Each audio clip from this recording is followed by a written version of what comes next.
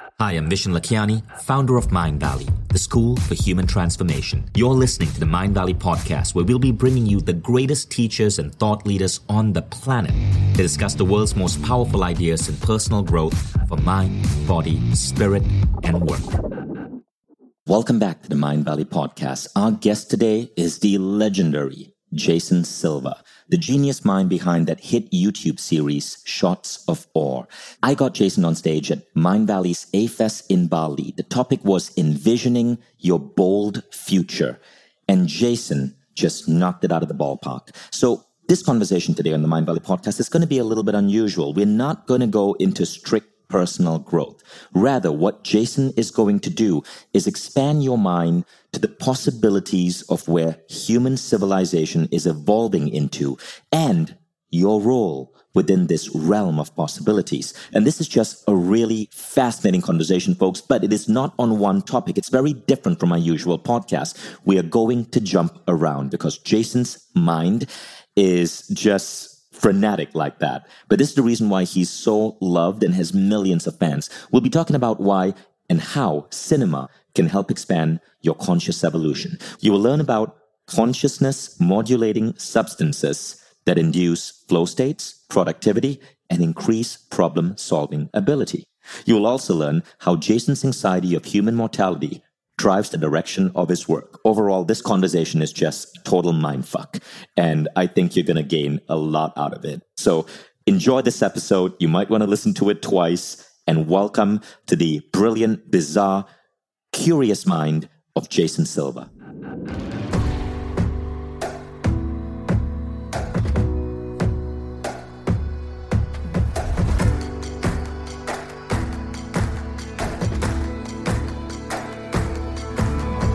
I'm Vishen Lakhiani, and this is the Mind Valley podcast. You said up here on stage that we are ever more responsible for our fates. Technology could be good or it could be bad. Yeah, and no doubt. I wanted to ask you, how do we cultivate the part of us that is responsible for those choices so that we keep up as the exponential growth goes, that this part can hold this part and we don't just go... Yeah, no doubt. Well, one thing that I should tell you, and maybe this made sense for those that know me, the order of the content I showed today reflects the last 3 years of my own creative evolution. From the messaging and the videos, from the first one to the last one, that's like from 3 years ago to 2 months ago. And so you see in the beginning an exuberance and an excitement for first discovering this capacity that we have to create tools and overcome our limits. And I was like, wow, we can fly. And that exuberance eventually led to this idea of like transhumanity and the singularity. But then the whole redefined billionaire is like, oh, well, we have to help each other too, right? So that came up, and I had to address it and internalize that. And then that turned into a video. And then eventually, this thing with flow and awe. And the awe I've revisited, but this last video I showed in particular was the necessity of sort of submitting, the total surrender, on my own difficulty with that. And flow and awe, I think, speak to this thing about mental health. And this new world is going to require new minds. And so personal development and the work that MAPS is doing with psychedelic psychotherapy and Johns Hopkins University with psilocybin, this is the most exciting thing on the planet right now. And people shouldn't mistake the fact that these tools, these psychedelics, they're technologies. They're technologies of ecstasy. That's what they are. And shamans are ecstatic technicians of the sacred. We've always used our tools to solve problems. The tools can be magic fungi or a hammer. I think a mistake we make, though, with certain tools is that if you hold a hammer, everything looks like a nail. And if you're holding a psychedelic mushroom, every problem looks like it can be fixed with psychedelics. And that's not the case either. I don't advocate the free and crazy, reckless use of these tools at all. Every tool has its place, and we should be very discerning in our usage of said tools.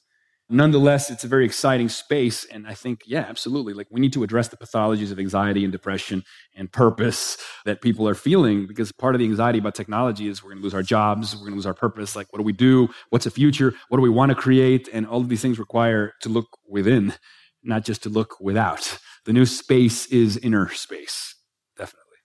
Amazing. Thank you. Thank you.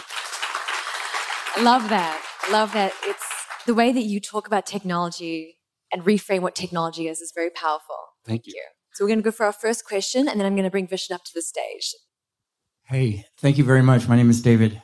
Thank you so much for mentioning and talking about virtual reality, which is, since the very first moment I put a VR headset on, I have been obsessed with creating technology to help people get that awe. Mm-hmm. And the biggest problem that I come up with in my company in our development lab is accessing that awe, because it feels like the hardware and the coding is not in sync. And do you have an opinion or an idea about how soon and how you keep talking about exponential? Yeah, for sure. But with VR, it feels like, I'm like, no, why is this so hard? And why is this taking so long? And it's really, you're the second person on that stage today that talked about VR. And I just kept thinking to myself, oh God, I'm right in where I belong. So thank you once again for that. And if you could give us any more information. I think it's obviously in its very, very, very, very early stages. I'm not really a fan of most headsets. I can't stand a low resolution. I can't stand how tight they feel on my forehead. I think the storytelling isn't there. We haven't really developed the rules yet. It took us 100 years to get cinema right, because it's not just the technology, it's the artistry of how to use the technology to tell sublime stories. Now, virtual reality already exists, rather the reality of the virtual, whether it's just our names and identities, our geography, our nationality, our religion. These are all virtual realities. Become real because we believe in them by consensus. And then there's like the virtual realities that we're aware of, like theater and movies. I still think cinema is the most powerful virtual reality or technology of the sacred that exists. I think a film done right is better than a religious experience in some ways, because it's reproducible. You can watch it, it's been recorded, you can show it to somebody else. A film can change the world. Cinema is truth 24 times per second. I don't think that's the case yet for the helmets, the VR helmets, although there is a VR film called Dear Angelica that kind of blew my mind, actually, and I think is a glimpse of what can happen. I mean, that felt kind of like a psychedelic dreamscape, love letter, storytelling, experience of being inside of someone else's mind. It reminded me of Terence McKenna, his whole idea that the future of intimacy will be heightened by virtual reality. Because right now, if I want to show you my insides, I maybe bring you to my room, or I show you the books that I've written, the posters I like, the movies I like, to give you a glimpse of what's it like inside. But with virtual reality reaches its full potential, I'll actually be able to invite you in my mind. Like, I'll actually be able to bring you into an ontologically real space that is indistinguishable from this, but that's in my mind, right? And imagine the kind of intersubjectivity that will be made possible to feel someone else's pain, to feel someone else's suffering, and how we can use that to extend compassion around the world. But even now, we're seeing the beginnings of it, right? There was a virtual reality film shot in a Syrian refugee camp, and then they brought it to the United Nations and showed it all of these diplomats. And of course, they were immensely moved. And I don't know how much it moved the needle, but you saw the potential. There's a lot of billions of dollars being invested in it. Unfortunately, sometimes these innovations are fueled first by the adult film industry. So it happened with DVDs and all these other technologies. People want pleasure first in the virtual space.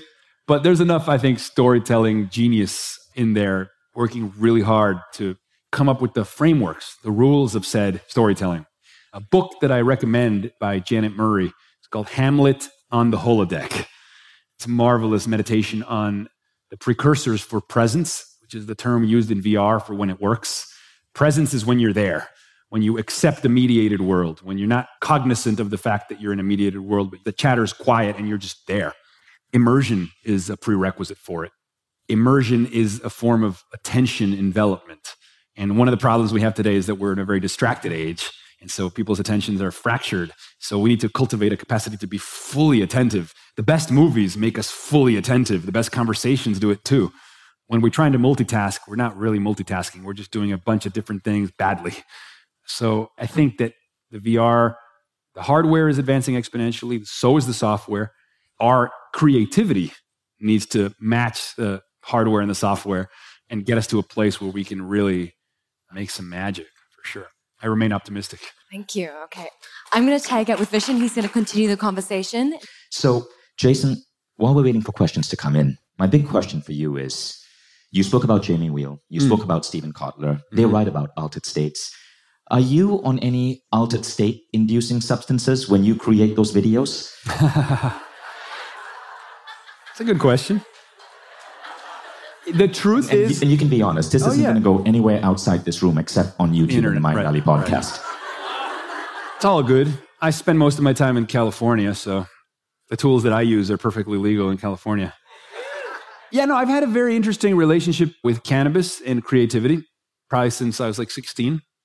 I did a lot of research and reading afterwards to try to unpack what it did to my mind. And what I learned actually is that cannabis has a history of being used in improvisational arts and improvisational creativity. Jazz has an intertwined history with cannabis because it's an improvisational art form. Freestyle rap also is very, very tightly connected to cannabis. And I even did research on why this is the case.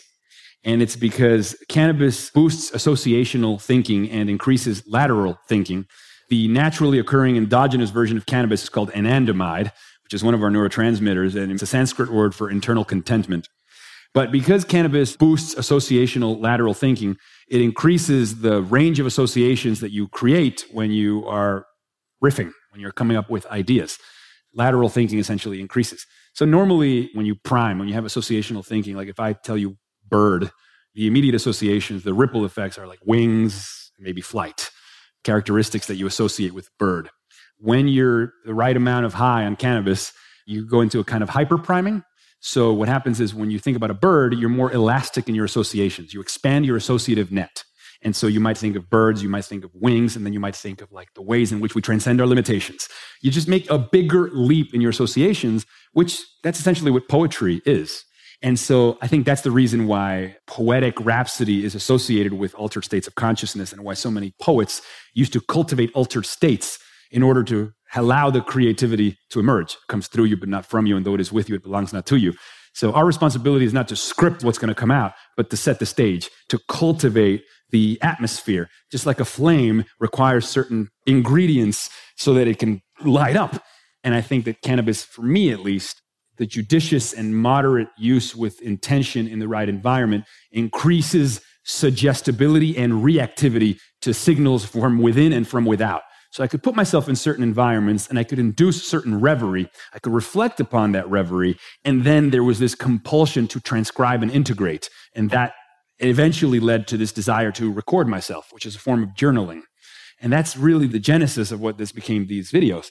And then when I read all these studies about freestyle rappers and jazz musicians doing fMRI scans on their brain and realizing that when they were in flow, the part of the brain responsible for self-editing and the inner critic was actually shut down, I realized, oh, wow, so maybe what it is that cannabis is facilitating for me flow.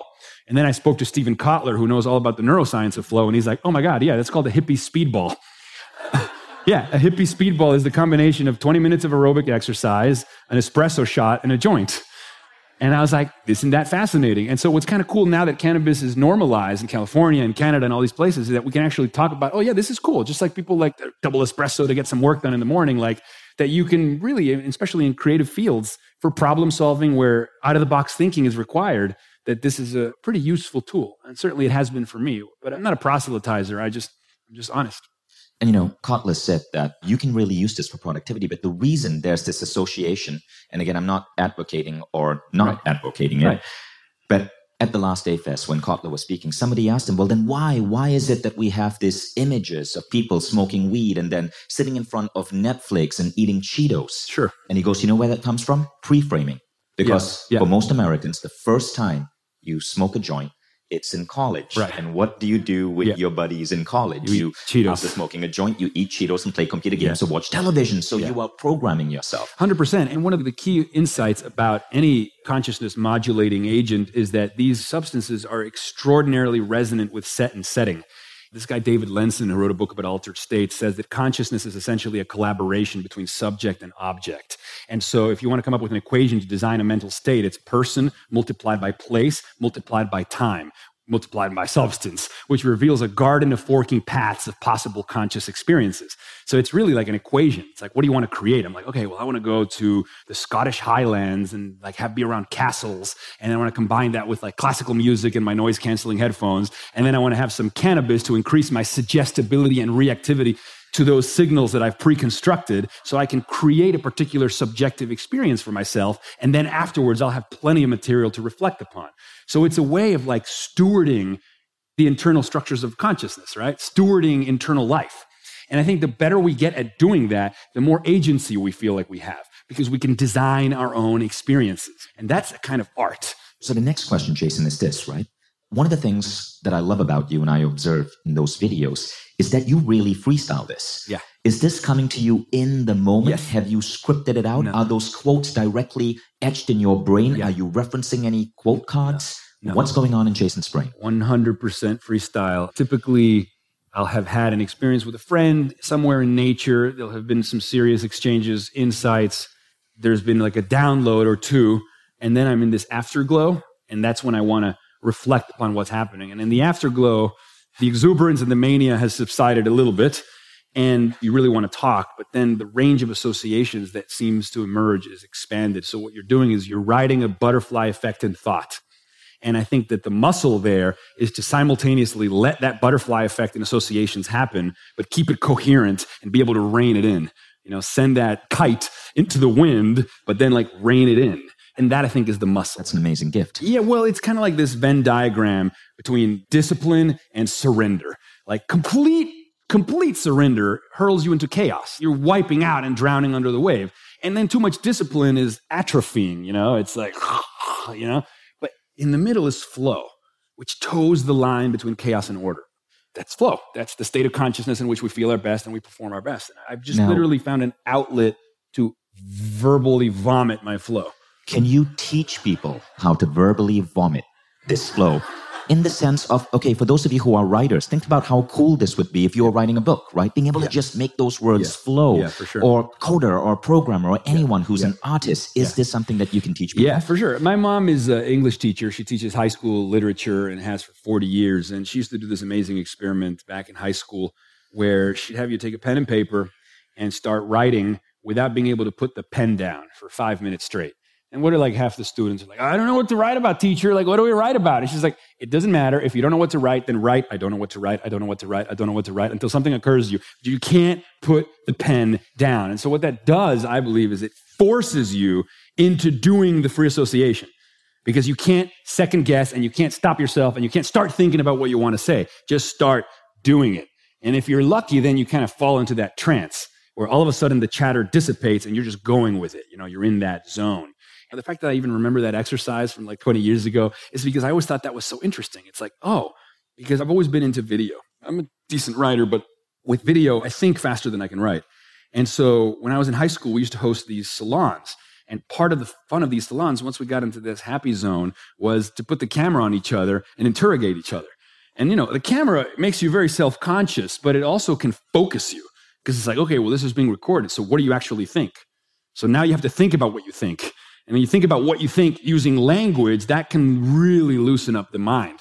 And speaking of salons, now that's something you do, and I found the idea fascinating. And I know many great artists, such as the whole Impressionist revolution, right, came from these men who would gather in cafes in Barcelona and have these salons, and you're doing this. Tell us about the salon methodology. Like, what's going on there? Well, I fell in love with this idea. You guys ever heard of the notion of the sunken living room? Or this notion of designing a space that's circular or a square space where couches and chairs are all facing each other so that people are forced to engage, so that everywhere you look, you're engaging with somebody. And I think salons kind of work that way. They make everybody face one another in a space in which it's conducive to conversations. And then you're introducing maybe music or an intoxicant of choice to loosen cognition. And it's funny because very quickly you enter a kind of trance that is a shared intersubjective space where you're bouncing ideas off of other people. And that's, I think, a huge thing because when you're into the intersubjective space, you're having a common experience with somebody else. So you're not just in your head, they're not just in their head. Now it's like this space between that opens up. And that's like a beautiful thing because that's when like, oh my God, that's when you feel understood and you actually feel like you understand others. And it's like new ideas are forged. And you're like, that's when it's like, oh my God, you changed my life, bro. Like I've learned so much from you or you learned so much from me or whatever it may be. So salon culture, it can cultivate really powerful, like intersubjective experiences. And we all crave that because we all crave connection. So I think the salon architecture works really well to cultivate connections, sitting around the campfire, you know? So this is a question from Butterscotch. So Butterscotch is a world-class performer who's here in our audience. And Butterscotch asks, when was the first time you experienced flow when making videos or public speaking? How different is it for you with cannabis versus without? When I do public lectures, there's no cannabis and it feels the same because the stage and you guys heightens the feeling of presence, and I'm forced to think about what I think out loud.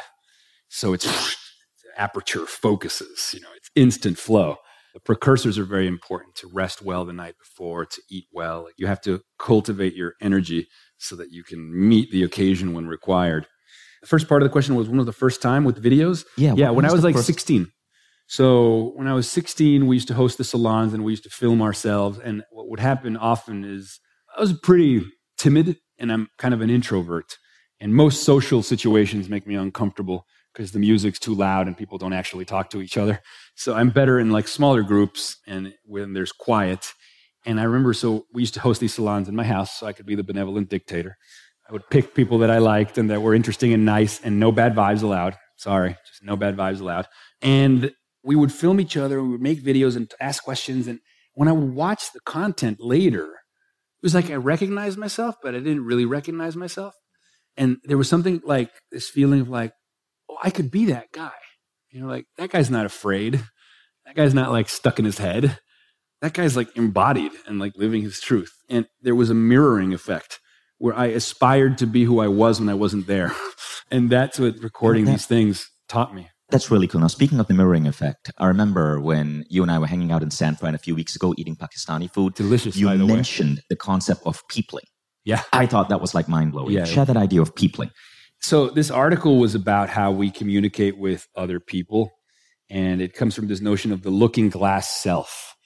And one of the hallmarks of this line is, I am not who I think I am, and I am not who you think I am. I am who I think that you think I am. And this is what's going on because when we communicate, we're mentally modeling each other automatically and at all times. And so the illustration that they used in this article on peopling was, so here's Alice and here's David. And inside of Alice is a little model of who David is inside of Alice's interpretation. And inside of the David inside of Alice, there's a little Alice of who Alice thinks that David thinks that Alice is. And the same thing in Alice's brain. She has a circle of David, and inside the circle of David, a circle of Alice. Anyway, there's this granularity that's almost infinite that's happening, where we're modeling each other and then modeling what we think the other is thinking of us and aspiring to be that person. And that's how we connect. Like, am I who you think I am? Oh, okay, now we're communicating, for better or worse. Some people say, well, that means we're not being authentically ourselves. I'm like, yeah, but we don't exist were it not for a witness who lets us know that we exist, is what this theory is. In isolation, we go schizo immediately. So we need to be mentally modeling each other to coax us into ourselves through these mutual mental modeling relationships. Kind of like when you plug a video camera into the TV and then you aim the camera at the TV, it's infinite recursion. That's kind of how consciousness works. Gödel Escher Bach, in his famous book, said that essentially the brain is like a hard drive that stores models that mirror the world. So we have a hard drive and it has a simulation of the world. And within the simulation of the world, when the model gets complete enough, it includes a simulation of the world that includes the observer that's making the observation. And it is in that inevitable vortex of self-mirroring that a real causal I or a sentient mind emerges. So we are feedback loops. So does that mean we are different people? Two different people? Yes, absolutely. Yes. And that's why it's very confusing to cross those streams. Like when you bring your girlfriend to meet your parents for the first time. The reason that's stressful is because you're a different person to your parents, to your girlfriend. You're a different person with your brother. You're a different person with your best friend. So you're introducing your best friend to your cousin. And it's like, my relation, it's confusing because different parts of ourselves emerge in different contextual situations. That's wild, man. Yeah. So here's a question from Rajesh Shetty. So Rajesh is in the audience. If you get to meet him, brilliant man, started 7 companies in Silicon Valley, wrote 7 books. Wow. He's from India. And he says, what insight from all of your work do you consider the most transformational and why? I suppose that we're not doomed, that fatalism is wrong. You're into the anti-aging kick and the singularity and the biotechnology. I mean, it's like when you really look at what we can do, right? When you look at airplanes taking off against the wind and flying through the sky, when you make a FaceTime call and you're like, okay, like this in real time is taking my voice and my face and turning it into signals and going into the device and thinking into space and reaching the other planet and then a billion times a day, like thoughts being shared. And I mean, I think the biggest insight of all is that like we're gods and we forgot. Oh, I love that. Can we get that printed on our future A-Fest t-shirts? We are gods and we forgot. Jason Silva. Love that. Love that. Okay, so this is a question from Henrik Surinen. Henrik's a game developer, has a huge gaming company. He says, what are the most promising uses of AI for you? You know what would be amazing is if you see a film like The Matrix, and instead of seeing The Matrix as a prison for your mind, you see the technology underlying that simulacrum as potentially utopia for our minds.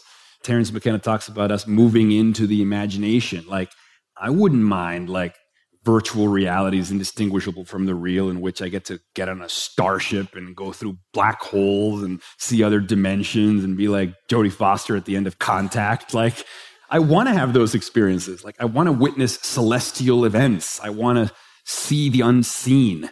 And I wouldn't mind if like Chris Nolan could create a virtual reality experience powered by AI that takes me to ineffable realms of such sublime beauty that it makes my heart explode in the best kind of way. So I want to deploy AI to make new forms of beauty and art, basically. And if you look at where AI is going, where computing power is going, you spoke about exponential rise in technology. Yeah. And if you look at the age of the universe and how long other civilizations other than humankind has been around, do you think we could be living in a simulation? Potentially, yeah. Have you heard of the transcension hypothesis? No, I have not. So the transcension hypothesis was a theory put out by the guy called John Smart, who was very smart. And it aims to account for Fermi's paradox. You guys know what Fermi's paradox is?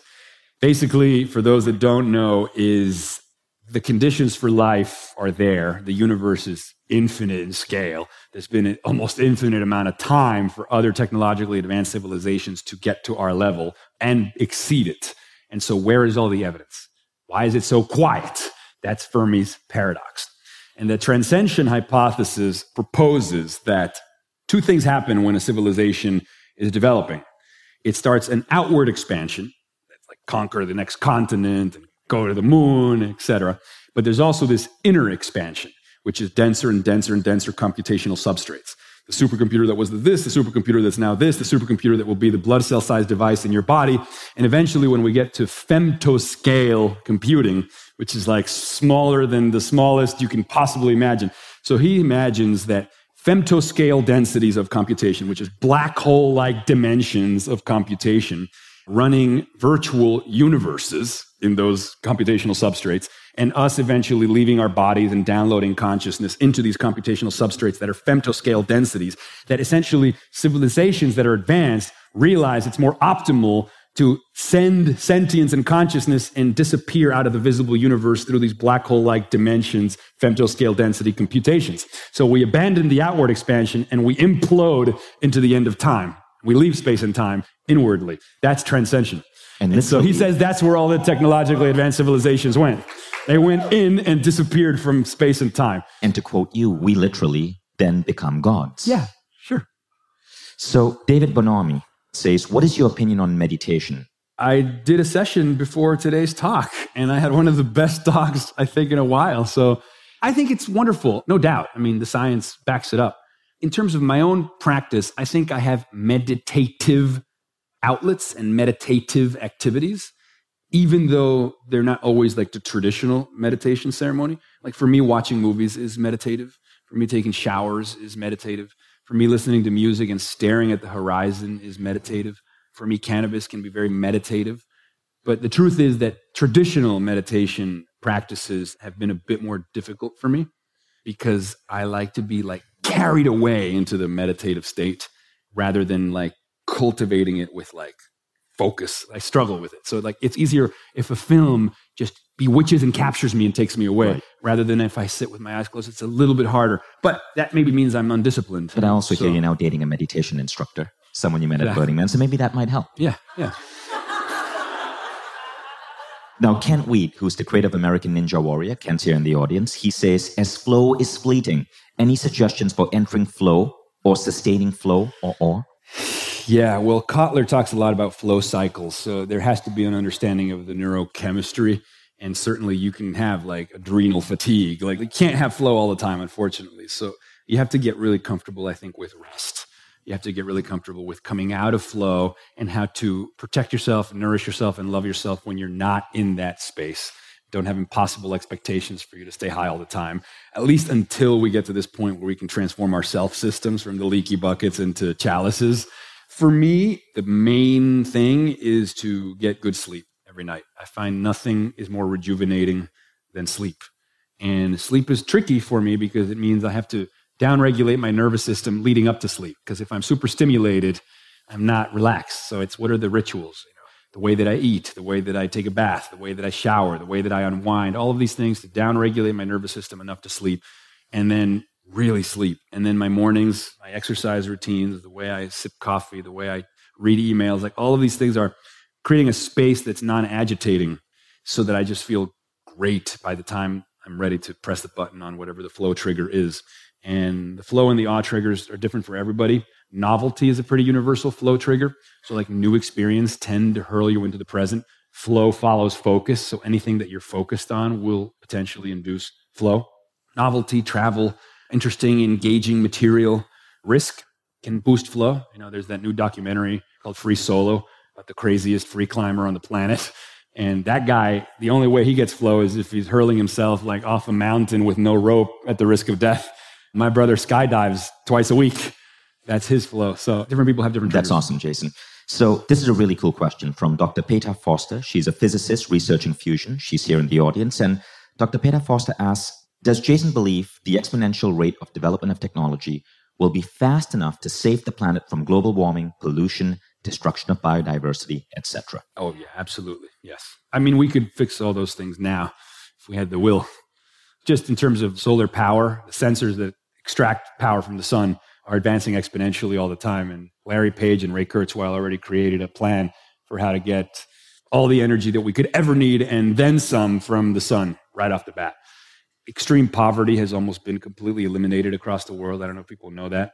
There's a host of indicators put out by a guy called Hans Rosling, who recently passed away, that show the progress that we've made across every measurable indicator of quality of life. The global warming thing, for sure, needs to be addressed. But it's really an issue of will at this point. It's not an issue of capacity. So what are the 2 or 3 biggest problems facing the planet right now? And by planet, I mean not just the ecology, but humankind as well, that you wish scientists and engineers and entrepreneurs would pursue and try to fix? Nationalism, I'm not a big fan of. Right on, totally agree. I think what we need is to find ways of scaling the overview effect, what astronauts have when they see the Earth from space, that ontological shift. And I'm not saying like put LSD in the water supply because it could backfire. You don't know the demons that people have, but I do think that maybe it's VR, maybe it's new forms of storytelling. Maybe it's a new generation of leadership. I remember when Obama was first campaigning, that felt like a surge of optimism that, wow, but we have our demons. Some say that right now this is like a dying generation that's in power right now a little bit, and that the young people are ready to make a big shift. Just have to be a little bit patient. But I think we need to scale a shift in consciousness. But we need to be careful when we do that, because if we become proselytizers or overzealous or self-righteous, then we risk becoming as bad as those that we're trying to usurp. Absolutely. I'm so glad you said that. That really impresses me. Yeah. Now, here's a question from DJ Trotsky. Can you tell us a bit about your journey to this point? How did your life and experience lead you to where you are today? I needed to find an antidote to my anxiety surrounding mortality. I would say that's the prime mover for me. Ernest Becker's book, The Denial of Death, 1974 Pulitzer Prize-winning book, distills the human condition to the fact that we are paralyzed by the fact that we are aware that we are mortal. So it's this notion not that, there's a lion over there that's going to eat me, but that no matter what we do, no matter who we love, there's this ticking time bomb. And we've had different ways of assuaging this anxiety, from the religious impulse and the romantic impulse and the creative impulse. They're all responses to mortality. Mythology is a response to mortality. I think when I really contemplated losing the people that I loved, I found it intolerable. And everything I do is my way of raging against the dying of the light. So you're such an advocate of technology. But one of the questions we got is about AI, right? So this is from Leila El-Kadri. And she says, transhumanism raises for me the question of sovereignty and freedom. Consciousness is an intrinsic essence. When we bring AI that's controlled by a minority that designs and develops it, aren't we risking our ability to wake up? That's a very good question for sure. There's a guy called Tristan Harris, you guys probably know him, that has become a big mouthpiece for the problem that we have of social media being designed to hack our attention and turning us into products for advertisers and so on and so forth. And I think the problem is one of incentive, honestly. So if we are incentivized to use tools for the commercial exploitation of virginal minds ripe for consumerism, that's not always the best thing. At the same time, I like to believe that even when these tools are designed to hack our attention, like if we have a little bit of discipline and a little bit of agency, we can decide how we use these tools. Like, what's your information diet? How do you curate how you use these tools? Do you turn off the notifications so they don't freaking bother you all the time? Like, do you post stuff that's inspiring? Do you follow not trolls on Twitter, but like inspirational thinkers who will serendipitously post something that might inspire you to change your life? Like, we're not mindless slaves. We have agency, we have creativity, and we have the capacity to use these tools in the right way. Like, we can either eat until we have diabetes, or we can feed ourselves a nutritional diet. And it's the same with our tools and technologies, and it'll be the same with AI, I believe. So, Healthy Intent asks, what would your advice be for parents of kids which are being brought up in this rapidly changing world? I'm excited about some of the breakthrough transformations happening in education. I would turn people to like the work of Sir Ken Robinson. I have some friends in Dubai who are creating a company called the Awe Academy. So the Awe Academy wants to create a generation of cosmological thinkers and teach people existential intelligence as they think that this is the kind of intelligence we need to cultivate for the new generation. In Finland, I think they're pioneering new education models that instead of teaching people subjects, they teach people projects. And to solve this project, you have to deploy all these different subject matters. So it's a more holistic approach to education. I myself, my elementary was Montessori, so I've always been a fan of that. So yeah, I would encourage parents to see what's going on. There's a lot of innovation happening for sure. That's really cool. Now, this is the final question. Okay. This is from Inez K. Jones, and she said, and I think we all loved Jason's redefinition of the word billionaire, right? Inez said, what are your suggestions for our first steps to become billionaires and impact 1 billion lives or more? Go on a truth-seeking journey. Elizabeth Gilbert in Eat, Pray, Love, who I adore, has this wonderful idea. I don't know if it was in the book or in the Julia Roberts movie, but I remember it from the movie. She talked about this notion of quest physics, or the physics of the quest. And the idea was that if you're willing to go on a truth-seeking journey, and you're willing to treat everybody that you meet as a potential teacher, and you're willing to treat every experience as a learning lesson, then the truth will not be withheld from you. So it's a very poetic way of saying, take that leap of faith, take the Joseph Campbell hero's journey, like answer the call. And also, you don't need a map, you need a compass. And so that's the other thing that I would tell people. So. That is awesome. Please give a big round of applause to Jason Silva. Thank you. I hope you enjoyed that episode. Please leave us a review. Mention Jason Silva's name. I can't wait to hear from you. And don't forget to tune in next week for the Mind Valley podcast. Now, one more small thing. Many of you who are my podcast listeners may not know this, but I am a writer. I actually started out as a writer before I started out as the host of this podcast. My book, The Code of the Extraordinary Mind, was the #1 book in Amazon and a New York Times bestseller. And because I'm a writer, I love to share my ideas and the mentors I'm learning from in new biohacks, the consciousness hacks on my primary writing platform, which is Instagram. What I've actually found is that Instagram allows you to write in a really concise way to get the idea across because it's limited to 2,200 characters. So if you would like to go further with me and explore some of the other ideas I'm throwing around in my consciousness, follow me on Instagram. Go to Instagram.com/vision and check out some of the articles, posts, and videos on my Instagram. And know that I actually check my Instagram messages myself, and this is the best way you can reach me. So go ahead, follow me on Instagram. Don't forget to leave a comment. I read every comment, and I will see you next week on the Mind Valley Podcast.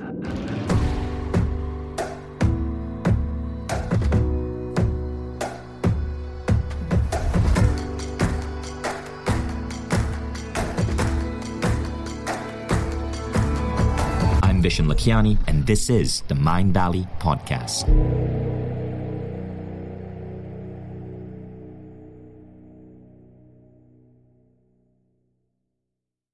If you like the Mind Valley Podcast, take the next step. Become a Mind Valley member. Imagine being coached daily by the greatest teachers on the planet. How quickly would you transform your health, your mindset, your body, your relationships? How quickly would you double the size of your company? How quickly would you see your career grow? How quickly would you eliminate any limiting belief that's holding you back and manifest a life that you once thought beyond your dreams? When you become a member, you don't just get access to the greatest education in the world. You become part of a community of 150,000 of the most incredible people dedicated to personal growth. Go to mindvalley.com/now to get started.